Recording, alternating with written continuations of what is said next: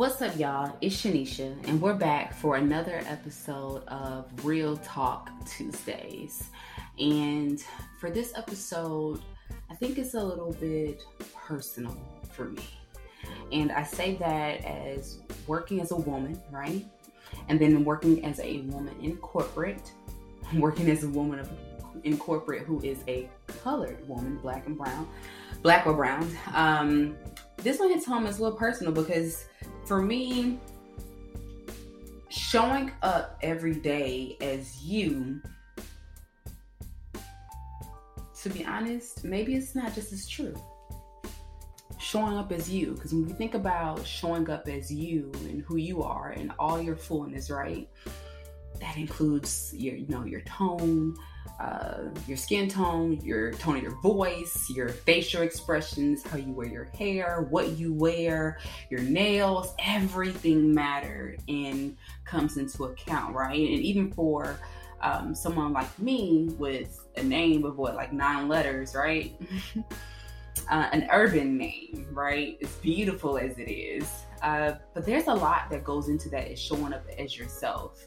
And showing up as your full self when you go into the workplace. I'm not sure how many of you may contemplate what hairstyle or what color or design that you're going to get your nails when you go to work. What can you say in meetings? What can you not say? If you don't say anything, how is that taken? There's a lot. Sometimes even our silence can be perceived as something confrontational. So this episode is a little bit important to me, or more personal to me, because I think we really took a dive into showing up as you. And I'm excited for you guys to listen in, and I will encourage you as much as you can allow yourself to show up as you, unapologetically you. Embrace who you are, embrace your name, embrace everything that you bring to the table, embrace those degrees or all the debt that may have come along with it. Embrace everything about you when you go into the workplace. So if you're listening to this while you're on your lunch break or driving into work, let's have a real conversation and just be genuinely honest about where we are as women of color in the workplace and where we have come from, where we are going, and the strides that we can take, and hold nothing back. Hold nothing back. I hope that when you hear this with an open heart, open mind, and that you definitely can relate. Because I know for many of us, we have to work twice as hard to be considered half as good. And I'm telling you now that you're more than good. So let's get into this episode.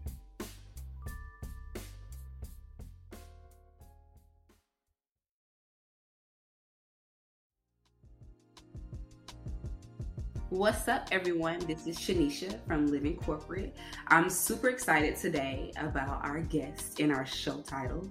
I think this conversation, as I just mentioned to our guest, isn't had enough internally for many of our organizations. Of course, we're having it externally on many multimedia platforms, but I'm excited that Living Corporate is having this conversation today. We're discussing women of color showing up as you in all of your glory, right? So our guest is a former senior executive and a corporate inclusive visionary. She challenges and redefines the status quo of leadership, success, and power by centering the experiences of women of color. As a senior partner at Deloitte, our guest spent more than 20 years helping clients grow. She was also the U.S. managing partner of WIN, Deloitte's renowned women's initiative, and was the first Indian American woman and one of the youngest people to make partner in the firm's history. She did great things, guys. In 2020, she left Deloitte to co-found Information, a membership-based community for professional women of color. She's an executive fellow at Harvard Business School and a board member of Avarsara, India's first leadership academy for girls. The first, the few, the only, How Women of Color Can Be Redefined Power in Corporate Americas. Our guest, that's her debut book, was published by HarperCollins in 2022 to international acclaim. She also has been featured on TED Talks. She's a speaker and has been featured in Forbes, Wall Street, Fortune, Financial Times, Harvard Business Review. Her TED Talk has almost 3 million views, guys, so you gotta check her out. So I'd like to welcome our guest, the only Deepa Purushothaman. Deepa, welcome to the show. Thank you for having me. I'm excited to be here. Yes, you've done such amazing things. And guys, her bio, I mean, the true essence of who she is, I think you guys will get a little bit of that today. And of course on TED Talk as well on YouTube. I've been stalking her out. she's amazing, right? I'm definitely a fan. So Deepa, how are you doing today?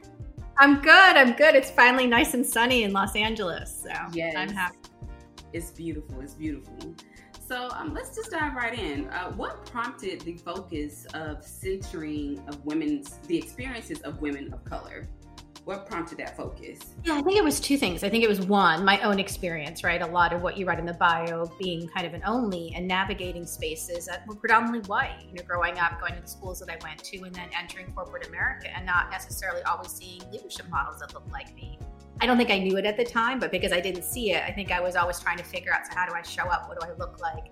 How do I give feedback? How do I lead?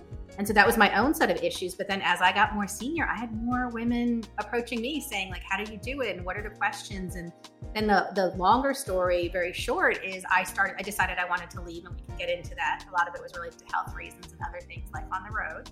And when I decided I wanted to leave, I started meeting with women of color to figure out, like, what do I want to do next after 20 years in one company? And it turned into a series of dinners where I met with 300 of the most senior women of color in corporate America, basically across the country. And in these dinners, I thought I'm going to hear like one or two things that'll be interesting. I'm going to figure out what industry I go to. Instead, we'd be in rooms for 6, 7, 8 hours, like sharing stories and trading secrets. Because I think there was such a shared experience for women of color, regardless of industry and sector. And I think, like you said, 5 years ago now, when we were doing those talks, no one talked about these things. So it was one of the first times these really senior women would look at each other and say, like, I had this microaggression happen, and like 12 women in the room would say, me too. It was just really fascinating. And so it came out of those, my own personal experience, but just the volume of stories as a result of me trying to figure out, how do I leave this big job and what am I doing next? I think that's so major and so important. You touched on so many different things, like I'm just ready to vision, right? So it's like the microaggressions that happen at work, and then being able to have a safe haven to share what those experiences are. Because as you mentioned, sometimes you just may be the only person in your team, or even in your business unit. You could be the only woman of color. And it's like, okay, well, how do I navigate this space where I'm still showing up as me, but then also representing women like me, in case there was to be more, new hires, people onboarding or wanting to join the organization. Like, how do I continue to show up as myself and continue to keep the true essence of myself, but represent other women like me? And then how do I manage those microaggressions, right? To have that mental clarity once you leave work, because at the end of the day, once you experience that microaggression or whatever that experience is, you still have to perform, right? Like it never happened. So I know I mentioned in your bio about information. Could you share with us about your previous experience with information? I know currently it's transitioning out. Yeah. About that It's been a great 3 years. Information came out of those dinners that I mentioned. So my business partner at the time, she was my coach. We did these 12 dinners across the country, met these 300 women. We would end the dinners literally getting pushed out of the spaces because it's now 2 and 3 o'clock in the morning. And the women would say, this was the best conversation I've ever had, right? The best kind of, and it was just casual dinner because we didn't have an agenda at the time. And when are you coming back? And information was born out of those conversations. How do we create discussions like this for so many of us who are first and onlys, first fews and onlys, right? This is what became the book. But at the time, this was pre-COVID, right? So, it was an interesting time, and then COVID happened. And so we tried to envision what could this become, online. And so the information became an online community, an online platform where women of color came together. I remember we got together right after George Floyd's murder for the first time. We hadn't even announced we were going to be a company.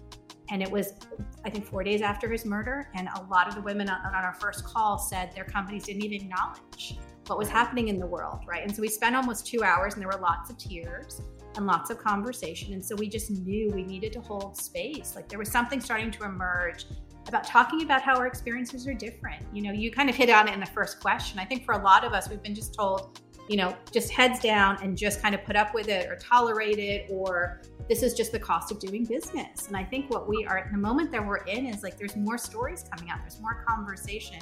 And what I like to say is there is something happening to first fews and onlys where we talk about their trailblazing and their positive stories. We don't talk about the shadow side, like the negative, the challenges. And if we don't talk about those, we can't change it. And I think that's the moment we're in. Like, we're unpacking how pervasive the challenges are. And I don't think there's been history or space to talk about that. So information became a place where women of color could come together. If you identified as a woman of color, you were invited in. And we did that for 3 years. It was really amazing. I think during COVID especially, women needed that space. Mm-hmm. And just as women are returning to work, my business partner and I had some honest conversations because it felt like it was harder for women to show up on Wednesday afternoons.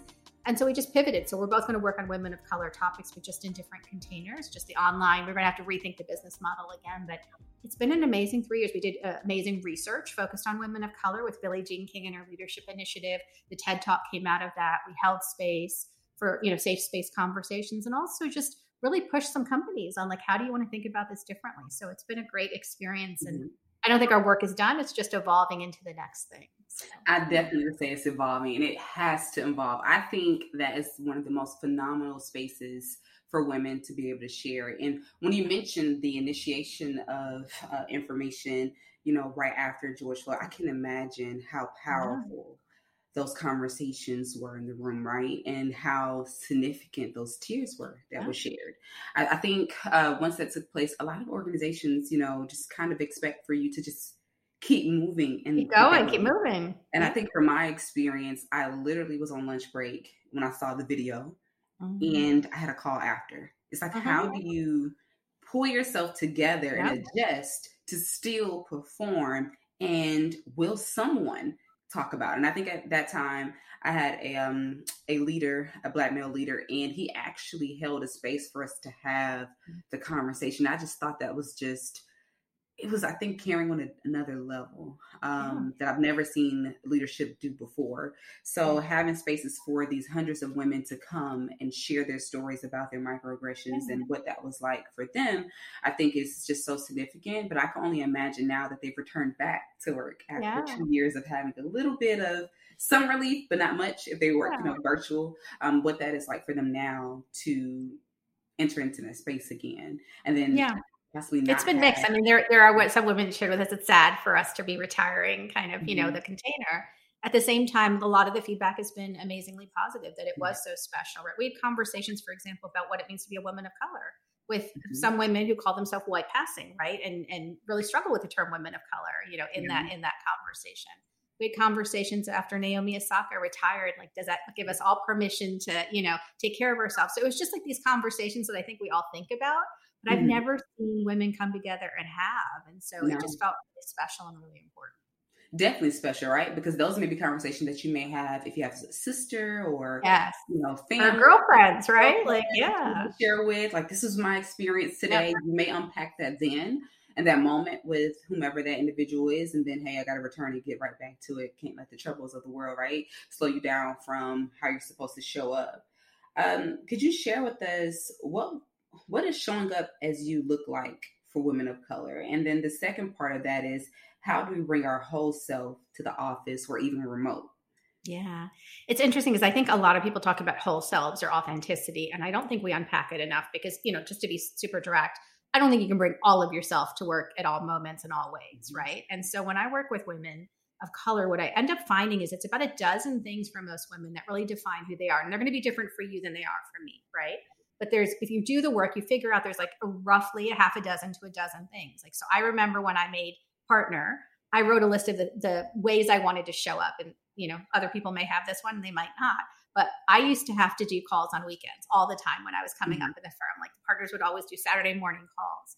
And I was single for most of my career. And I remember just thinking, like, my weekends are going to be like my time. Like, they're, if I'm going to ever meet somebody, I need weekend time, right? To go to the gym or go to grocery store, whatever people did back then. I can agree. Right.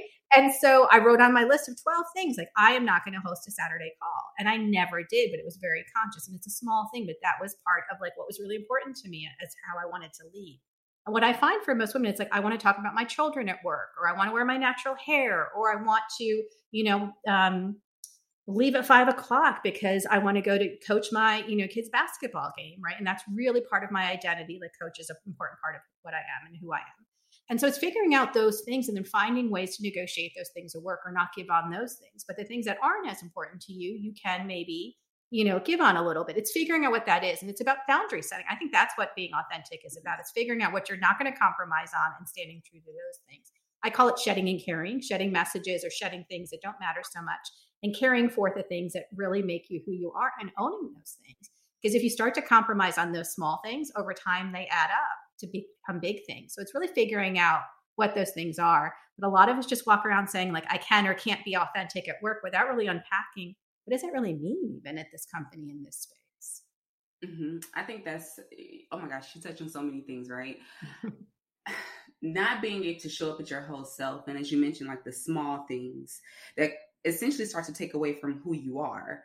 Yeah. Something as simple, I can use myself, for example, as my name, right? Mm-hmm. Shanisha. But when I get on the call, everyone may not be able to pronounce my name. So to just avoid the awkward conversation at the beginning of the call, let me give you something a little bit shorter that you may be able to pronounce. Yep. And that name carried with me right throughout the organization. So it even got to the point where I did an interview and the hiring manager called my previous manager to ask about me. And he mentioned my real name, Shanisha. And my manager had no clue who he was talking about, right? Oh, wow. Because I had switched my name to something smaller that was easier for people to tolerate and accept. And it slowly starts to kind of take away from who you are as a person to show up as yourself. And even from, like, as you mentioned, wearing your natural hair to work, whether if you want to wear it curly or kinky or straight or whatever that may look like, or if you want to switch it up from time to time, right? And I think that could be a little hard for some of our colleagues to take in. I think I've had conversations or someone's had a conversation with me like, oh, I didn't recognize you. Your hair is different today. Or every time I see you, your hair is different. Yeah. Kind of taking out, what's that supposed to mean? I barely even see you. So what is that supposed to mean virtually? But just having some of those conversations or hearing some of those microaggressions, I think can kind of take away from who we are. And as you mentioned, we may not ever be able to show up as our whole self to work, right? You may not mention anything about your partner, or if you want to talk about your dog because you're single, you can't really quite join in the conversation about children if you don't have children. So it's like, okay, well, how do I fit into these spaces but still hold the true essence of myself? And I think it goes even a little deeper to ask, well, is this organization really for me? Yep. If they can't really accept all of me? Absolutely. And I think that's the struggle for most people, by the way. Like, I think that's what they're trying to figure out. I'm not sure I can be myself here. But when I push, sometimes I don't know that we've even tried or like really tried to set those boundaries. And so what I try and encourage women of color to do is like, there's going to be places where you have to leave and I don't want you to keep trying, right? But you need to at least try and figure it out first and not just assume. And sometimes people will make space for you, but you almost have to take up space before they'll make space for you. Oh, and that's true. That's very, very true. So how would you say women of color should, or how could they navigate microaggressions in the workplace? Yeah, I love this example. And I came up with it only because I felt like it was coming up so often. I think so often we don't practice what we need to say in the moment. Like we've been taught, like, and I have a whole chapter in the book around research where we've been taught, go along to get along, right? Don't rock the boat, be nice, be kind. You're gonna have to work twice as hard as everyone else. Like all these messages we heard growing up. And for a lot of the women of color I interview, they've been told like, you should just be grateful, right? For even being in the room or having this seat. And so they don't often know in situations of microaggression, or let's be honest, racism, what to do or what to say because they're worried about being polite. And so I tell women, and I started to do it myself because I always get, you look too young, right? When did you come to this country, even though I was born here? And my 13-letter long last name, so similar to you, it's always like, oh, it's so hard, it's so hard, it's so hard. And so I started to write out what I was going to say and then practice saying it. And I ended up meeting a young woman. So I want to say she was 22 or 23. And she said, Deepa, your name's not that hard. People have learned how to say Arnold Schwarzenegger's name. They can learn how to say your name. And so I started using that. So it became one of my responses. And then you have to practice saying it too, because in the moment of microaggression or racism, we get really shameful. Like the shame turns on ourselves and we get really quiet a lot of the time. And so practice saying those responses out loud. And so it's about boundary setting again, but some of this is practice. I'm not saying all of it is, but it's like we haven't been taught how you can hold your own, how you can be authentic, how you can say no to people, and how you can push back and say that's not acceptable. But there are ways to do it in the work context as well. And I think we're sometimes better at doing it out in the public. Like if we get cut off in line at the grocery store, we don't think about doing it at work. And so I think it's practicing those kinds of responses, not just writing it out, but literally practicing. And so I tell women or people listening, you kind of, if you think back, know for the last 6 months, these are the things that have come up for you a couple of times. And just spend a half an hour. What do you wish you had said? And then practice saying it. And then next time it comes up, know that that's what you're going to say. I think that's so true, because in those moments, like you said, if we're outside of work, it's all good. Yeah. Right? We're really good at it. It's like, okay, this is where I get my check. This is where I get my benefits. Do I really want to challenge the status quo in this moment and disrupt everything, right? And then I think even for, as you mentioned, for women of color, most times you don't want to be perceived as the angry, whatever person, right? So it's like, okay, well, I have to adjust my face. If you're virtual remote, turn your camera off. You don't ever want to be offended if, you kind of have the facial, the eyes and however, and people can perceive it the wrong way. But it's like, okay, no, like this is not okay. If this was done to you, how would you feel? But of course, in that moment, we never, kind of take that into account. And then thinking of what to say, I think most times we'll just opt for silence and then have that special moment later with someone else to share that we can trust, a safe place to let those things out or release. So it's difficult. Yeah. And you even started with this. Like, I think the other thing to understand is research suggests we hold on to negative comments 4 times as long as positive comments. And as women of color, if we don't say something in the moment, we'll spend the entire next 2 days wondering, why didn't I say something? If we do say something, we'll start to pick apart what we said. And so it's really normal. And so just getting really comfortable how you can, how you can respond so you don't get in that moment and get caught flat-footed, I think is just it's a power play. And it's a way that we can, all my work is about taking our power back. So in those moments, it doesn't feel like it's taken from us. And I think even for someone, our listeners listening again, to think, okay, well, how do I practice? How do I prepare? Do I really want to write out these situations? No, you really may want to, because as you mentioned, these things have occurred before. This is the first time you've heard it. It won't be the last time you'll hear it, right? And then just being prepared in those moments, because as I was going to ask for our next question is, like, for women of color, is it our responsibility to coach our peers concerning microaggressions? Like, hi, whoever, what you said, and then so on and so forth. Like, how do we coach them? Is it our responsibility to even do so? Many of the organizations have started the push, quote unquote, to increase diversity, right? And then to increase minority of marginalized people or women of color in their organizations. So is it the organization's responsibility? Is it our colleagues' responsibility? Is it our responsibility to help coach through microaggressions? Like, what are your thoughts there? Yeah. So first of all, I don't feel like it's the woman of color's responsibility. At the same time, I just work with enough women of color that in that moment, we end up feeling not so great about ourselves. And so I want us to be prepared, but I think there's going to be situations where I may speak up, but there's going to make if that exact same situation happen a week later, I may not, because I don't have the energy that day or it's too much. So I don't think it's our responsibility. At the same time, if we can, and we have energy and emotional ability that day to handle it, I think it can help. And so I want to encourage us to do it where we can, but I also don't think it's fair or practical to demand that we do it all the time. So many of the women I work with are traumatized. So they're not in a position to constantly be able to do that. But when they can, I think it's an important muscle to flex, because it not only helps them in their power, but it can help change things. Because a lot of the time what I find, at least at work, I'm not saying this is true in the world, I think a lot of people just don't know better, right? And when they know better, they will do better. But it requires, unfortunately, some of us saying something. But I think this is why I call them co-conspirators more than allies, right? I want co-conspirators. If you see something, it has to be your responsibility too. It can't fall always on you and I to fix it, because that's too heavy a load. And too often that's the challenge. Like the research suggests for women of color, we end up playing all these roles we were not hired to do. And it's heavy. And we don't get paid for that work. We don't get rewarded for that work. So it has to only be something we take on if we feel like it's our work to do and we have the energy and capacity. I think many of us can definitely experience burnout in that space, emotional burnout, right?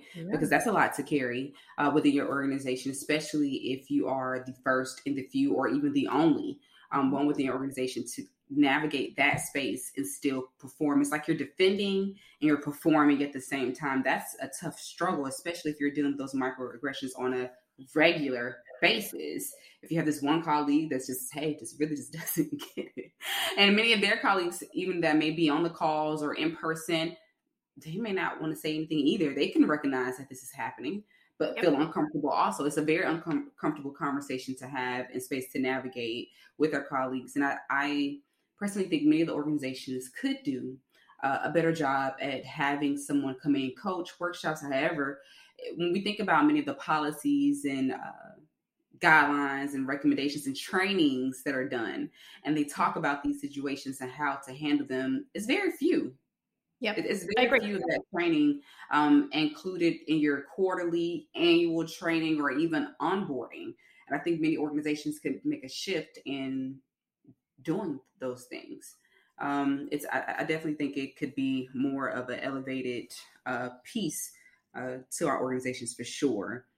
I think we all have parts of it, right? So there's things women of color can do if they have the ability. I think there's work that co-conspirators or allies need to do because it's their work too. And then to your point, I think there's policy and things companies can do, right, to distribute the work or to, have responses, not just unconscious bias training, but like real training that is helpful. I just did a talk last week at a large tech company, and I mentioned this, like, practice what you're going to say as women of color, but also practice how you're going to intervene as allies or co-conspirators. And the company took an action. They sent me a note.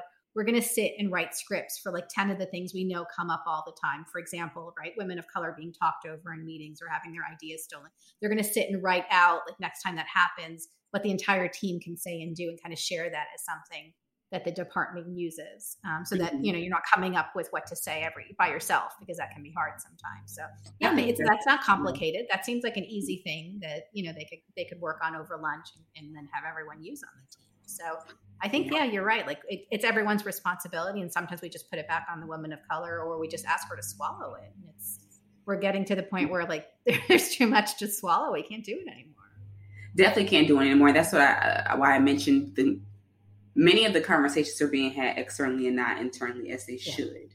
And I think once those conversations are had internally, as uncomfortable as they may, as you mentioned, this organization that's having the write out or the script write out, I think you'll see a spark in performance, allyship, and just really the work of women of color and colleagues all together, because no one wants to really feel like the lone wolf, right? Or, the random person in the room. You definitely want to feel included and have your thoughts and ideas shared and your voice heard and being recognized, but not recognized in a way where it's uncomfortable, right? And make you kind of feel like you're someone out on this long island, but actually just having the opportunity to be engaged with the team and everyone really recognize you for you.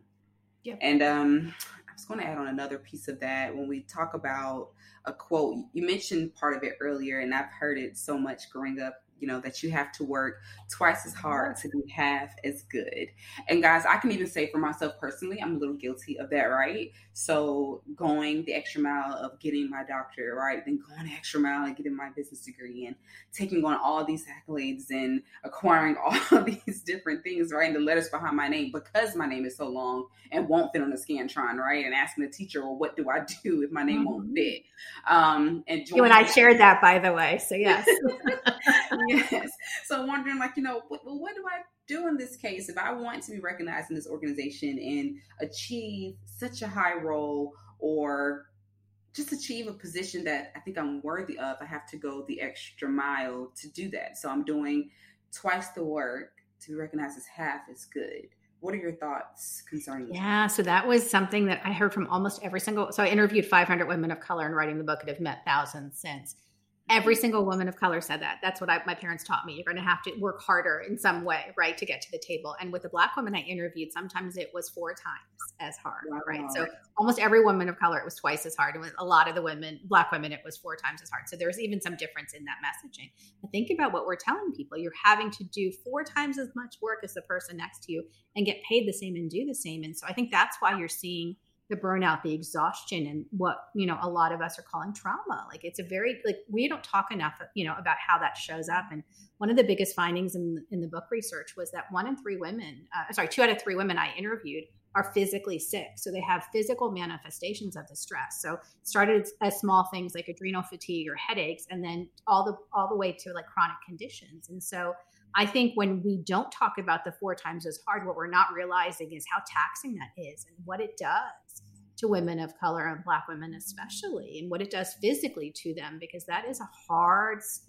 level of perfectionism, of energy, of angst to carry all the time. And it doesn't seem, like you said, it doesn't go away when you leave work. Like you're always carrying that you have to be better and do better. And a lot of the women I interviewed felt like there were always eyes on them, but they always had to be perfect too. And so I think it's a very heavy burden to carry. And that's why spaces like information or spaces where we're talking about it is really important. So many other women I interview think it's just them. And when you just have a simple conversation, no, we all feel this way, and I'm going to give back 3 times the amount of work and only keep the one person's worth of work.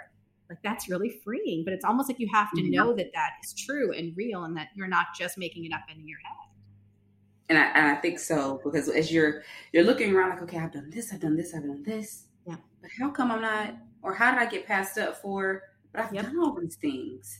And, I've went to school and acquired all this debt for, these extra degrees or whatever. I've gotten these certifications, but how come I didn't get it? Or how come I was second runner up for the role? And I think you mentioned a very good point, the swallowing it, right? The not being able to have the conversation, or just kind of withholding it and then just going with the flow of things. I think a lot of women of color are experiencing that burnout. And if you don't have a safe haven and space to share it, then it's like, okay, what else more can I do? So I definitely encourage many of you that are listening, women of color, to find organizations or spaces where you can have that safe space to release, because there's a lot to carry. And especially for Black women of color, I did not know that 4 times is hard. Yeah, 4 times is pretty common. Yeah. And I would even say, like, the other thing is, I also do research on women just in general. I think a lot of us who are first fews and onlys, even as women, just we're lonely because we're so busy, right? Trying to get to the seat, keep the seat. And then we're also trying to balance all the plates in our personal life, right? A lot of the women I work with are moms too, and just, right, trying to make their families work or taking care of elderly parents. And so there's this whole other, list of activities. And so they just don't have time for friends, right? Don't have time for spaces where they can build those relationships. So they're just really lonely. And so this combination of overwork, perfectionism, and then loneliness is like the trifecta of why I think we're in this moment where so many women are opting out or saying this is too hard. Yeah, I can definitely see that. And then when we think about for those who are seeking mental health care, I think that's extremely important to be able to have that space. Because like you say, you're balancing so much. And I think for some women, and even like myself, to take a moment to stop and really break these things down or unpack all these things. I think for us, we're like, I just don't have time for that. Like I could cry for hours, which is not realistic. Yeah. So and in moments it's important, right? Because I think if you don't have the release, right? I mean, what we're talking about, and just to get a little bit scientific for a second, is like your adrenals are on in those situations where it's heightened stress, you're working harder, you're feeling like you're always being watched. And that leads to the crash because it's fight or flight. That's what's happening to a lot of women of color. They're always in that like heightened anxiety state. Right. And so if you never talk about it, if you don't release it, like something's chemically going to happen to your body. Yes, something chemically is definitely going to happen. I think for many of you, that's why we can't necessarily really relax and just enjoy things and be in the moment, because you're always thinking ahead of the next step or next move, because this is how you've unfortunately have been wired in the workplace. Just in life, I think, in general. So it's a lot to unpack. And I think for many of us, we just don't want to take the time to do it because like, I don't have the time. I have to get to the next thing. Yes. But it will catch up with you. That's my advice. Like, that's the problem. Like, so most of the women, including myself, like part of why I left is because I got really sick. It catches up to you. So the longer you're out of alignment, the longer you're not living your purpose, the longer you're not taking care of yourself because you think you're superhuman, which is what I did, right? 3 cities a week, and I don't need to eat or sleep, and it'll all, the next run will come and it'll all be taken care of. It does catch up with you. So I think that's a lesson. Like, how do we get more women of color to address what they need to address before crisis? That's really what my work is about these days. Oh, it's phenomenal work. And I definitely encourage you to keep going, which I know that you will. And you look phenomenal. So I'm glad you're in good health now. But it's definitely some great work that has to continue. For many of the women who are experiencing burnout at work or have gotten to that place where, hey, I just can't release, it's too much, right? How do we recognize our value isn't a value to our organization? And how do we progress forward? Yeah, I mean, I think you get to the point where you're pushed so hard where you realize like this is costing me, right? And I think we have all grown up in this system, in this culture where we've been taught to sacrifice, and you have to trade time with your family or trade your health or trade sanity, right, to get to the next rung. I think what happened with COVID is we started to really look at that brainwashing differently and realize that that's not true. I also think companies are realizing like if people aren't healthier or, mentally doing well, they're not giving their best to work. So from a company standpoint, it makes sense that you want your employees to be healthy and happy, within reason. Meaning we can't have everyone, I don't know, drunk at work all the time, right? I mean, happiness is like, has to within like a work element or work realm. But I think that we like they understand the value of that. But I think as individuals, we also have to start to get to realize like if we're not healthy and happy, like we're not giving ourselves the best work experience, we're not thriving, we're not going to be able to stay at the next level. The next promotion after that's not going to come. And so it's really understanding like where you are and that we are our best selves when we're healthy and whole. And that's really, I think, what we're all striving for. How do we belong and how do we feel whole in the jobs that we have? And how do we also just start to look at success differently? I used to think of success separate from health. And for me now, I realize like health and success are so tied together in a way that I don't think I understood 10 years ago. And I think a lot of us are coming to that understanding and that reality is that like those are not separate topics. And, if we're not feeling good about ourselves, and it's really hard to be happy with our work lives. I think that's so true. I remember in my time doing pharmacy school, most of the time they were always tell us, oh, when you look good, you feel good. So, right. And I think that's like embodying everything, like holistically, like really taking care of yourself, whether that's meditation time or whether that's time that you spend at the gym or going for a walk or, watching what you eat, what you take in. And then even some of the things that you may intake from social media, just all these things that can shift your perception of yourself, how you think about yourself or how you perceive situations, just in totality, your whole self. So I think it's extremely important. And for many of the women that may not recognize like what your value is, to take a moment, just as you mentioned, how to write out those responses to those microaggressions. Okay, writing out your value that you bring for yourself, your family, and for your organization to really see whether or not this organization really values you, and then what you want to do as you progress forward. We've had like such an in-depth conversation. I think there's still like so much more to unpack. I feel like I could talk to you forever. So is there anything that we have not touched on that you think, as far as women of color showing up as you, that you would like to share? I think it's really just about realizing that even in the moments where you don't feel like you have power or you can't say no, that you can, and figuring out how you do that. Like so much about work is about negotiating. And even as women of color, even though we've been told to, say thank you and take everything we're given, sometimes taking on more isn't really healthy or happy or the right time for us. And so I think it's sometimes saying, that's a great opportunity, but what can I trade or give back? Or I'd love to do that opportunity, but can I do it in 2 months? Like you also have to be a little bit selfish on what you need at the moment. So I would just kind of remind us that as women of color, we have negotiating power at all times in all ways. And so much of this is really about how do you push back and set boundaries in a way that's palatable in the work culture that you're in. And again, to your point, like a lot of us don't think about that. We just have been taught yes to everything. And no, there are ways to say no. There are ways to set boundaries. There are ways to push back that work in your favor, but we don't talk about those things enough. I definitely think we don't talk about those things enough or reinforce those things enough to know that that is an option that you have and that you can utilize. Yes. You definitely can utilize and definitely taking your power back.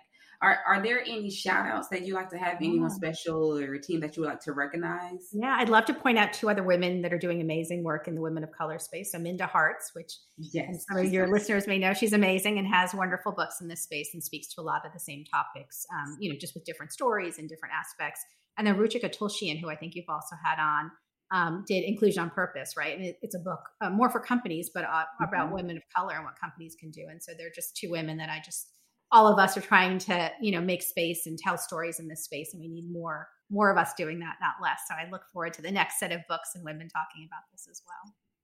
Yes, I would love to see all 3 of you together for a panel. I think that would be a powerhouse. You guys would definitely pack out the place. I don't know if there's an arena big enough for the intake that you guys will have. So, you guys are doing amazing, amazing work.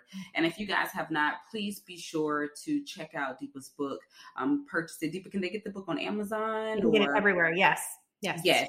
The First, the Few, and the Only: How Women of Color Can Redefine Power in Corporate Americas. Please make sure that you guys check out that book. I think it was a phenomenal read. You guys would enjoy it very much so. Thank you. That's our show. Thank you for joining us on the Living Corporate podcast. Please be sure to follow Deepa and make sure that you follow us at Living Corporate, our Twitter at livingcorp_pod, and subscribe to our newsletter through the Living Corporate website. You have any questions or anything that you'd like us to read on air, please make sure that you email us at livingcorporatepodcast@gmail.com. And also, Deepa, would you like to share with our guests how they can contact you and where could they reach you? LinkedIn, I do a lot of posting there, so that's probably the best place. But I'm everywhere under Deepa Puru. So DeepaPuru. And I'm in all the places that you need to be. Yes, that you need to be. You guys need to make sure that you guys lock in, tap in, tune in with Deepa. I mean, she's phenomenal. As I mentioned, me following her and researching her on YouTube, I'm definitely like a fan. I mean, she's done amazing work. Yeah. So that's our show. Please make sure again that you follow us and follow Deepa. And if you have any questions, please tune in on the Living Corporate website and we'll be happy to read those things for you. That's our show. Thanks for tuning in, guys.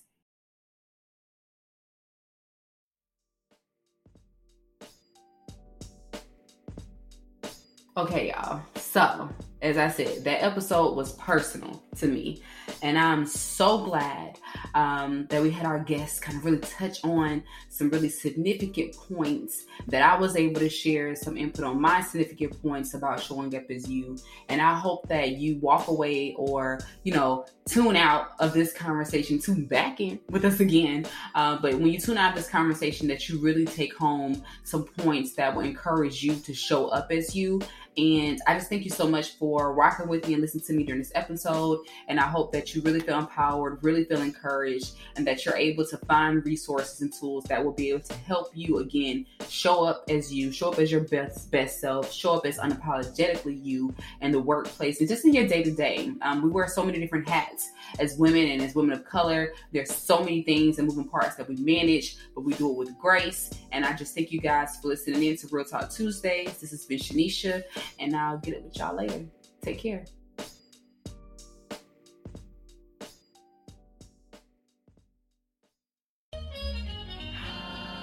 Living Corporate is a podcast by Living Corporate LLC.